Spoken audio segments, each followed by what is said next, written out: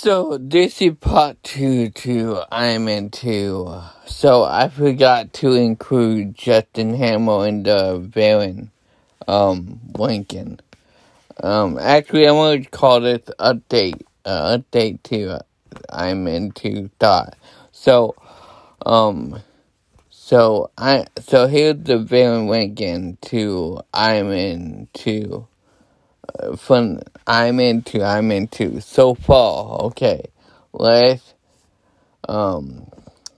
so first Abomination, and then Ironmonger, and then Justin Hammer, because Justin Hammer is so much better than, and then Whiplash. That's the update. That's the update, final ranking of the villain. Alright, I'll see you guys later.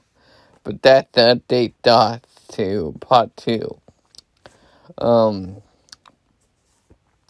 Again, Abomination, Ironmonger, Justin Hammer, and Whiplash, because I hate Whiplash. Alright, I'll see you guys later. Peace.